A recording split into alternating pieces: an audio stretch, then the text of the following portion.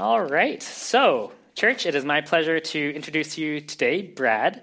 Brad comes from Mount Pleasant. He lives there with his wife, Katie, and their 2 kids. The bio in the email said 1 kid, but there's actually 2 kids. There's a picture with a baby, and we're just like, is that your baby? Is that not your baby? Anyways, that is his baby. It is confirmed. So he pastors at the Garden Church in Mount Pleasant. He has a biblical studies undergrad degree at Moody Bible Institute in Chicago, where he and his wife met, and a master's degree in Christian studies at Regent College. So he is my fellow brother in arms there. We probably maybe crossed paths once or something. But anyways, would you help me warmly welcome Brad Bruneski? Thank you.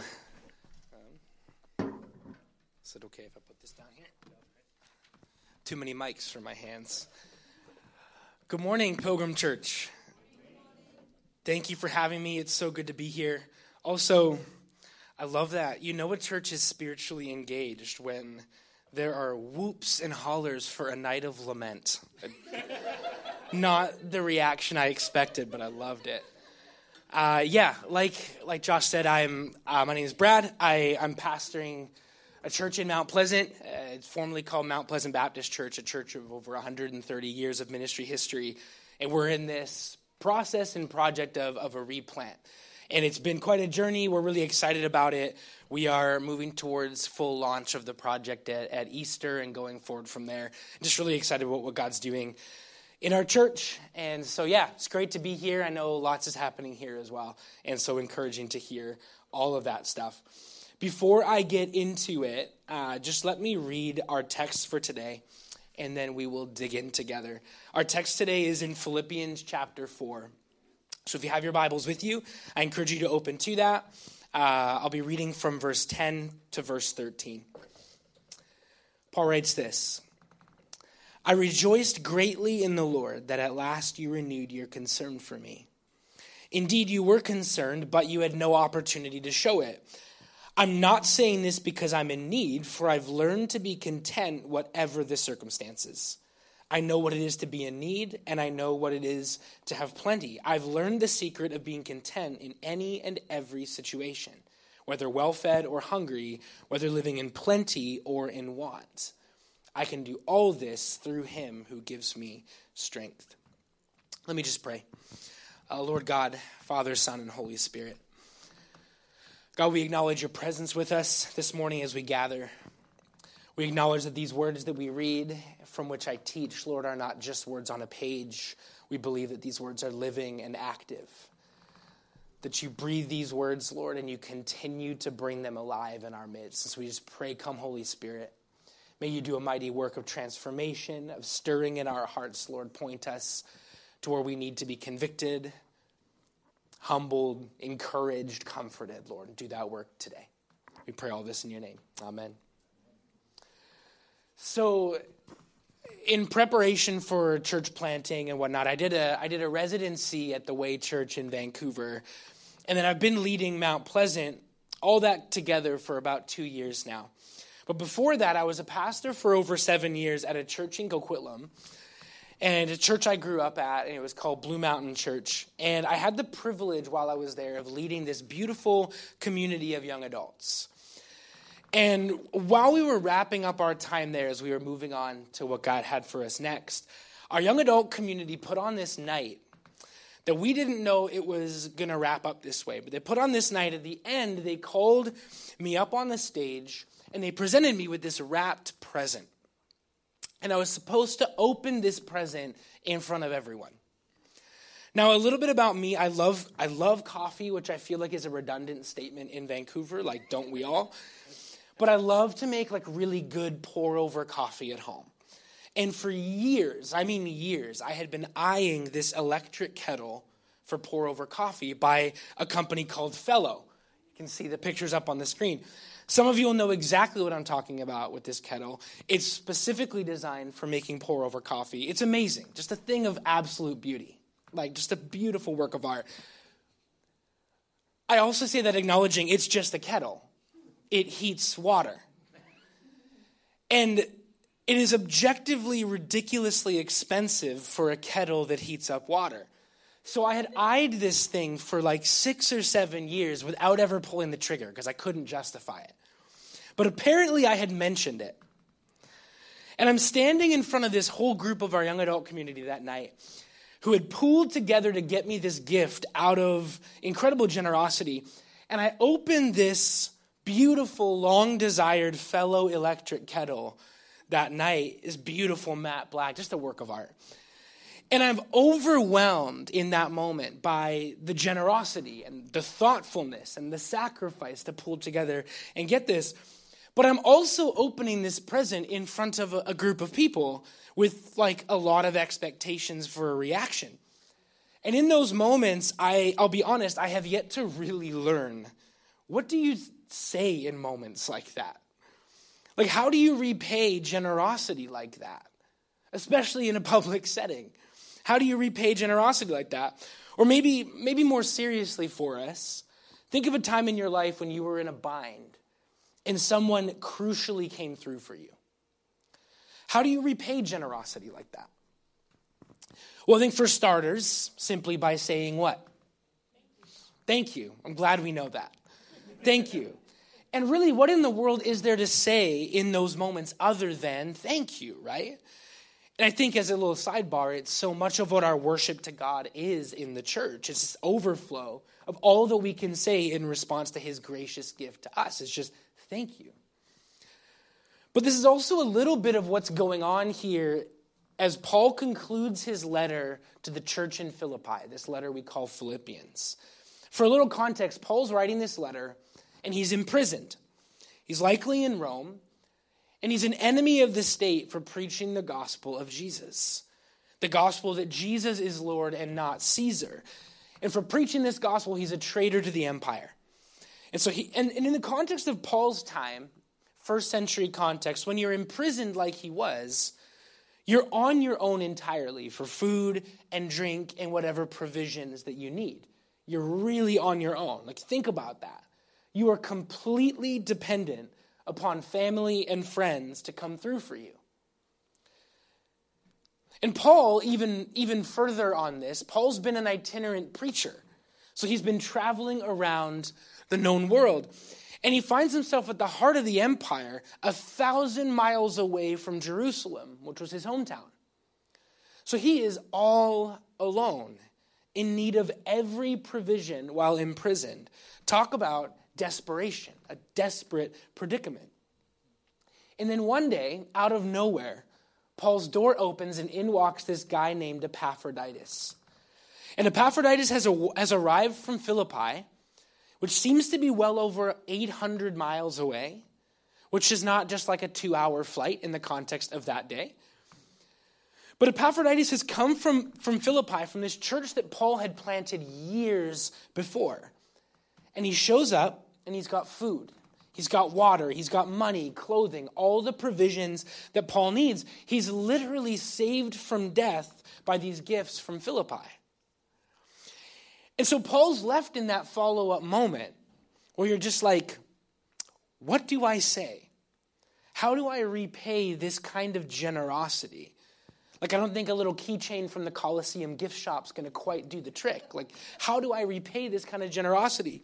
So when Paul writes this little letter to the Philippian church, one of the main motivations for writing is purely for him to say, thank you. And he really gets into it in verse 10. Verse 10 says, I rejoiced greatly in the Lord that at last you renewed your concern for me. Now, the word rejoice can be translated as a celebration. He's saying, I've had this great celebration in the Lord. Now, remind me again, where is Paul? He's a prisoner far from home. He's a prisoner far from home, but he writes, I've had this great celebration in the Lord. I've rejoiced because at last you renewed your concern for me. Indeed, you were concerned, but you had no opportunity to show it. Now, we don't know exactly what he means by that part specifically, why they had no opportunity. It might be because they were 800 miles away and Paul was essentially off the grid. It might have been because the Philippians were relatively poor, so there was some time required to accrue the resources to help Paul in his time of need. We're not totally sure, but in essence, Paul is saying, look, you had no opportunity to show it, but you were concerned about me. And that has become so abundantly clear. So thank you. Thank you, Epaphroditus. Thank you, church. Your gifts, your money, your food saved my life. You were the family that I needed to depend on for my life, and you came through. So thank you. But then look as he continues. This is where it gets really interesting. He says, I'm not saying this because I'm in need. I'm not saying this because I'm in need. Wait, what, Paul? Like, what do you mean you're not saying this because you're in need? We've been over this. Of course you're in need. You are imprisoned. You're about as in need as anyone I know. And he says, I'm not saying this because I'm in need, for I've learned to be content whatever the circumstances. Look at verse 12. He says, for I know what it is to be in need, down and out, in poverty, health failing, all alone. Yep, I know what that's like. Frankly, probably better than most of you. Read the book of Acts. It's right there. Then he says, and I know what it is to have plenty, to have more than enough, food to spare, money to spare, roof over my head, a job, friends, family, to be part of a lively, passionate church living in harmony and in unity. Yeah, I know what that's like. I know both. And this is where Paul starts to sound a little bit like a wellness blogger that you might read today on like a WordPress site. Like, like 3 steps to a more peaceful life, and you're clicking that link. 5 life hacks that will transform the way you live. I changed this one habit and now I'm aging in reverse. Those kind of like clickbait headlines that we'll click and we'll go to. Paul says, I've learned the secret of being content. If that's not a baiting headline, I don't know what is. I'm clicking that link. I've learned the secret of being content. The secret of being content in any and every situation, whether well-fed or hungry, whether living in plenty or in want. Paul says, I've learned the secret of being content. Just subscribe to my mailing list, right? But in all seriousness, anyone in the room feel like they could use that secret? I know I do. I'll be honest, in preparation for preaching this sermon, I'm struck by my own lack of authority to preach this kind of message. So I'm preaching to myself first and foremost today because I feel very far from being able to say confidently, I've found the secret of contentment. I'm 100% content. I don't want more money. I don't want a better job. I don't want more stuff. I don't want more square footage. I don't want to be able to own a home someday in this crazy city. No, not me. I'm 100% content. I feel pretty far from being able to say that. Because contentment is such an elusive thing, right? And what blows my mind about this passage is that nothing about Paul's circumstances say that he should be content. Even by our present day metrics, if we place those on top of it, same thing. He's not rich, he's in poverty. He's not famous, if anything, he's infamous. He's wanted by the government. He's not married, he's single. In fact, most scholars speculate that he was a widower. He's not in good health, his body's failing. He's been stoned too many times, not our modern translation. But think about the thorn in the flesh that Paul talks about. Nothing about his circumstances say that he should be content. Here's a guy in prison, dirt poor, bad health, future looking bleak, and he says, I'm having a great celebration in the Lord. And I don't know about you, but I feel like I have a lot to learn from the person who can say that with confidence and put it in writing. So let's try to do that briefly this morning. Let's try to learn a couple lessons from Paul. Here's a couple thoughts on contentment from the text from Paul. The first lesson is that contentment is something you learn. Contentment is something you learn. Verses 11 and 12, look at this. I've learned to be content, whatever the circumstances. I know what it is to be in need. I know what it is to have plenty. I have learned the secret of being content. See, contentment's not natural. It's not the default setting for human beings. Think all the way back to Adam and Eve in the garden in Genesis.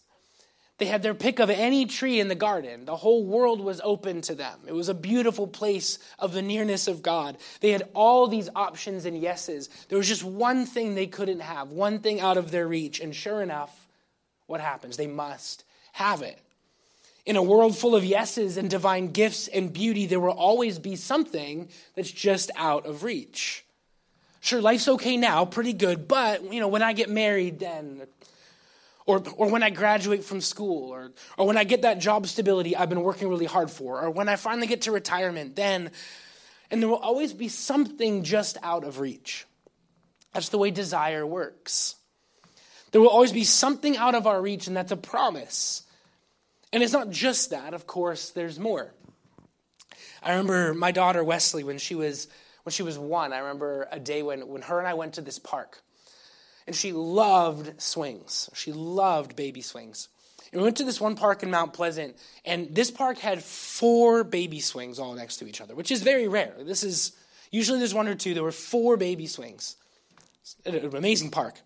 And I remember my daughter comes up, and I made this parental mistake that I've learned not to make. I made this parental mistake of allowing my daughter to pick and choose which swing she wanted to go on. Now they're all identical. They're the exact same. But we stood there for a solid 5 minutes while my daughter hummed and hawed on which swing she wanted to go on. Swing number 1, number 3, kind of assessing her options. Finally, after 5 minutes, she settles on swing number 3. Great, okay. So I put her in swing number 3. We're having a great time. She is happy, big smile, we're swinging, life is good. Until this moment comes where this other kid comes to the park. This other kid and his mom. And they come over, and that kid plops down in swing number 4. And I kid you not, the second that kid sat down in swing number 4, everything changed for my daughter. She looked over, and the look on her face instantly transformed. And you could see it was written all over her face. It was, well, now I want swing number 4. And I could see it. I'm like, no, don't do this. You had your choice. You picked swing number 3. Life is good. We're having a great time. Don't do this. But I can see on her face, no, I want that one.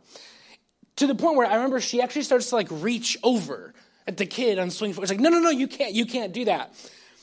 And I remember this moment. I'm like, what is wrong with your swing? They're identical. They're the exact same. Frankly, you had your choice and you picked this one. So what is so hard about your situation? But notice even, the moral of the story is, notice even the role that comparison plays in discontentment, even for my then 1-year-old daughter. There will always be that other kid in your life. There will always be someone older than you, or younger than you, or better looking than you, or has what you now want, or cooler, or smarter, or more hip, or more educated, or more successful. You will never be the best. I'm just here to encourage this morning. But there will always be someone ahead of you, someone better than you, by whatever metric you choose to measure. And you'll never be content until you put to death comparison. Because there will always be somebody or something that is just out of your reach. It's the nature of human desire. And this is why Paul says you have to learn to be content. It's something you have to learn. Paul says it's something he's learned. But the thing about learning is that learning's hard work. There's students in the room, I'm sure, and you can affirm that. The time, the energy, the willpower, the time management, it's hard work to learn. And you usually learn from the most difficult things in life. It's hard work to learn. And Paul says, I worked at it, but with time I learned the secret to being content. But the beauty of that for us, in a positive view of that, the beauty of it for us, is that he's not saying that contentment was just some epiphany that he got and he received. And hopefully you get it too. No, the beauty of it for us is that if Paul can learn it, we can learn it. You have the same spirit in you as Paul. If Paul can learn, I can learn. I have the exact same spirit in me as Paul. And so can you. And your life is a laboratory and you are a student. And every day at that job you want to quit, or at that school that you're tired of, or in that marriage that frankly isn't healthy right now, every day is a chance to test and probe and examine and learn the secret of being content. So that's the first lesson. Contentment is something you learn. The second is that contentment is not dependent on circumstances. In the ancient Near East, in Paul's day, it was content. In our day, maybe it's happy. But we subscribe to this formula that says, when I get X, then I'll be happy. When I get more money, when I get a house, then I'll be content or happy. And we all know it's not true, right? And if you don't, you will. It's a myth. It's not true. And some of the reason for that is because the second you get to the goal, the second you finally arrive there, the goalpost moves, like a little bit further down the road. Like you can have been working for this goal for years, for decades, and you finally get to that goal and you achieve it and you live in it and it's glorious for like a day. And then your mind is now filled up with all the things that are next. Like, well, what's the next thing? What now? Right? And so we do this with things in our lives. We think that just when we get to graduation and then, well, just when I get married and find that person that's going to, fill that hole for me. Or when we have kids, or when we finally get to settle down and we get financial stability. And then you want to get married and you want to buy a house and you want to have kids and then you want your kids to move out. And it just continues on and on. And the world's conception of our dreams and desires are a carrot on a stick. It's always right there. Like you can almost taste it, but it's just out of reach. And that's why Paul says, if you're not content now, no change in your circumstances will ever get you there on its own. If you're not content single, will you be content married? Married couples in the room are like, no. If you're not content in college, will you be content in a career? I think I'm the exception to the rule. I doubt it. If you're not content before kids, will you suddenly be content when they're up all night screaming, you haven't slept in days, and you still have to juggle all the other things that you were already doing? Why do we even think this makes any sense? You're not the exception to the rule. And the problem is that discontentment robs you of joy, because it robs you of the ability to celebrate the goodness of God in the moment. I heard one teacher describe contentment as not a destination, but as a mode of travel. It's a way that you move through the universe. Will some moments in your life be a lot easier to be content in than others? Of course, that's a no-brainer. But as a general rule, here we find a guy imprisoned, likely going to die there. And he says, I'm having a great celebration in the Lord. It's not dependent on your circumstances. Look at the way verse 12 reads. I know what it is to be in need, and I know what it is to have plenty. I've learned the secret of being content in any and every situation, whether well-fed or hungry, whether living in plenty or in want. Paul actually says here, I've learned to be content in plenty. One version says, I've learned to cope with having too much. Personally, I've not found this to be a struggle. But Paul says it. And before you start thinking that maybe Paul's just nuts, consider the way that money works. Is that the more that you have, the more you want. There's a famous line from John Rockefeller, who's maybe the richest man in the history of America. And he was once asked, how much money is enough? And his answer was, just a little bit more. And it's biblical. We see it. There's an example in Proverbs 30. The writer of Proverbs says, 2 things I ask of you, Lord. This is a prayer. 2 things I ask of you, Lord. Do not refuse me before I die. Keep falsehood and lies far from me. Give me neither poverty nor riches, but only my daily bread. Otherwise, I may have too much and disown you and say, who is the Lord?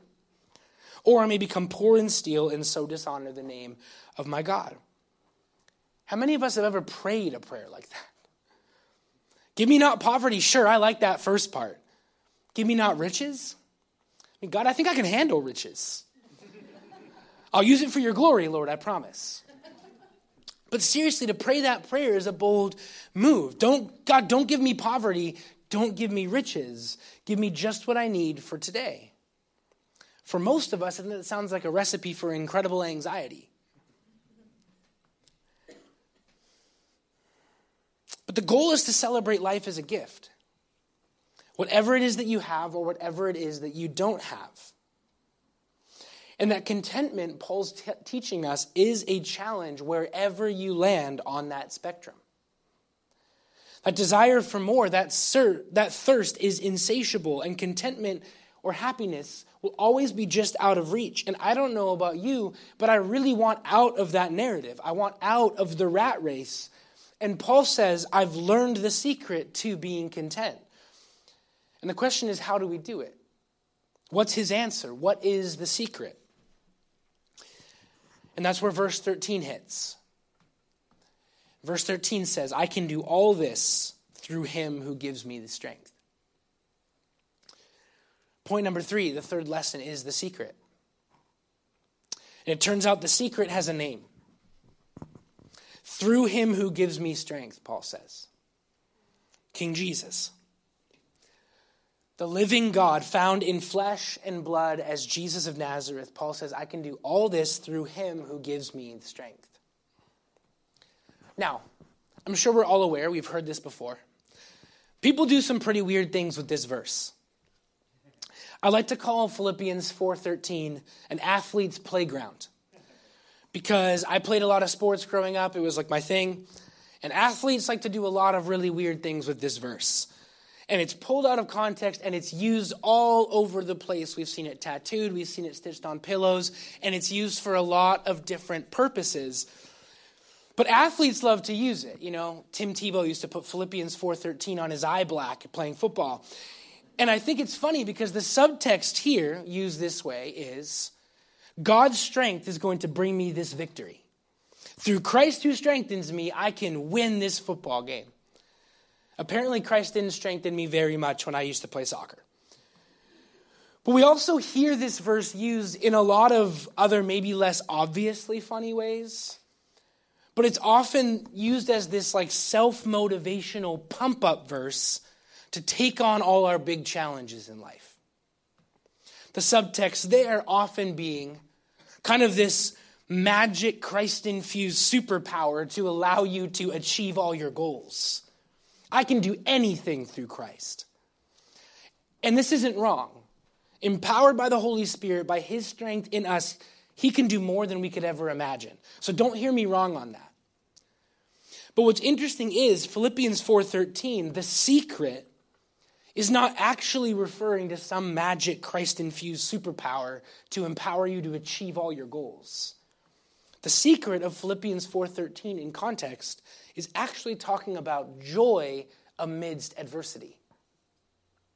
When things are tough, when chips are down, contentment and joy amidst adversity. I can do all this through him who gives me strength. This verse that we see and hear absolutely everywhere to empower all the dreams and goals imaginable, in context is actually talking about contentment regardless of what we achieve or fail to achieve. In context, Paul's saying, I can be content right here, right now, imprisoned, scraping by with mere survival on my to-do list. I can be content, at peace, happy. It is enough through him who gives me the strength. He gives me the strength. Now that phrase, through him who gives me strength, the word through is a preposition and it can mean through or in. Meaning, I can do all this. I can be content in any and all circumstances in him, in Christ, in humble, sustaining, honest intimacy with the God who knows all of our wants and our dreams and our desires, and who also knows how far we feel from reaching them. He is where contentment is found because he alone is enough. I once heard philosopher James K.A. Smith say this, and it may have been borrowed, I'm not sure, but he said, discontentment comes when we place infinite value in finite things. And what that means is that the only place then that contentment can be found is in the one and only truly infinite thing. That is the one and only truly infinite being. That is the God of creation. That is Yahweh. That is in Jesus. So the desires of this world and finite things are, to quote from Ecclesiastes, they're striving after wind. They're a carrot on a string. But he is enough, and he alone is enough. And the question for us this morning is, do we believe that? Do we really believe that? And like I said earlier, friends, I may have never felt more like I'm preaching a sermon specifically to myself than I do preaching this message. The grip of the world is strong. Desire is insatiable, and it is hard work. It is a long process of learning to reorient our desires.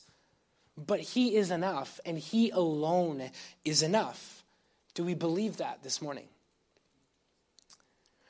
You can be content right here, right now, with all that you have and with all that you don't have.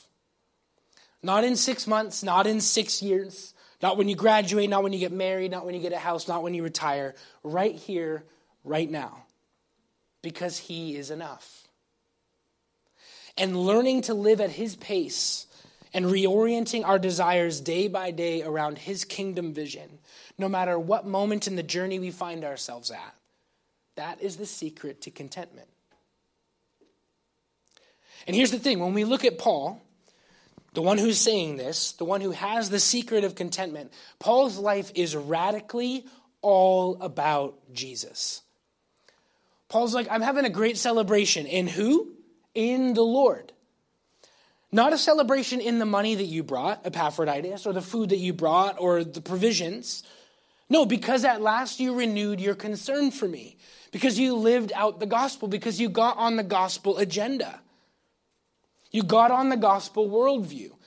I'm rejoicing in the Lord. So Paul's like, I'm rejoicing in the Lord. He's working his tail off for the sake of the gospel. He's imprisoned for it.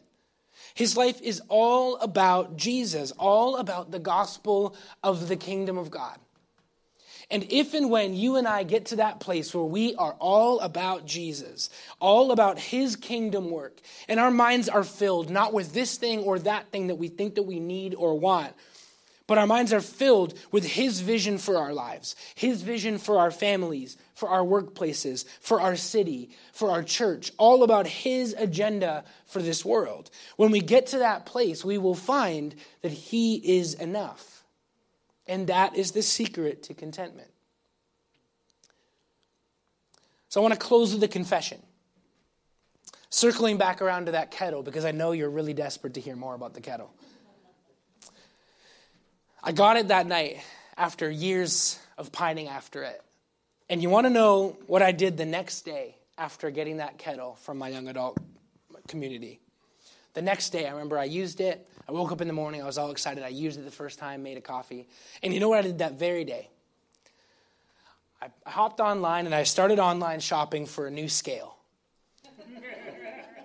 Like, no joke. I don't even make that up. It was like, great, amazing. I got this incredible gift of a beautiful new kettle for my coffee. Now, how else can I upgrade my setup? And I share that just to say I get it. I feel like the last person to be able to preach a sermon on being content in Jesus and Jesus alone. I don't have the boldness of Paul to stand up here and tell you, I found the secret and I learned to be content in all circumstances. I so regularly get caught up in what I want to see God do, and what I want to see myself do, and what I want for the future. Basically, all the things that I don't have. Rather than focusing on the moment, focusing on the here and now, and thanking God, having a great celebration in the Lord for what I do have. And that begins with Jesus. And this robs me, it robs each of us of joy. Joy amidst adversity. Joy, whatever we have and achieve, and whatever we don't have and don't achieve. I can do all that in Christ, who gives me the strength. He is enough, and he alone is enough. And I leave us with that question. Do we believe that this morning? Let me pray for us. Hey, Lord God, Father, Son, and Holy Spirit. Lord, beyond everything else, we thank you and we praise you. That we have before us, Lord, the answer to these deep longings of our heart. These longings of desire. While we may not live it out perfectly, while we may not live with perfect contentment because we know the answer, Lord, we thank you that in knowing you, Jesus, we know the source of life to the full. We know the source and the answer to all of our heart's deepest longings and desires. And so, Lord, I just pray for us in this room today, that as we go out of this place today, that you would, by your Holy Spirit, begin and continue the reorienting work of the desires and longings of our hearts. May you give us such a compelled vision of life with you and in you, Jesus, that we throw aside all these other things that we think will bring us joy and happiness and contentment. Lord, we place them in their proper place as good but not ultimate. We place them in their proper place and we strive after your vision for our lives, for our relationships, for our marriages, for our families, for our city, for our workplaces. Lord, we pray your kingdom come, your will be done in our lives, in our hearts, in our city, in our world, as it is in heaven. So we just pray, come Holy Spirit. Transform us, Lord. Make our lives all about you, Jesus. And may we find in that you are enough. Amen.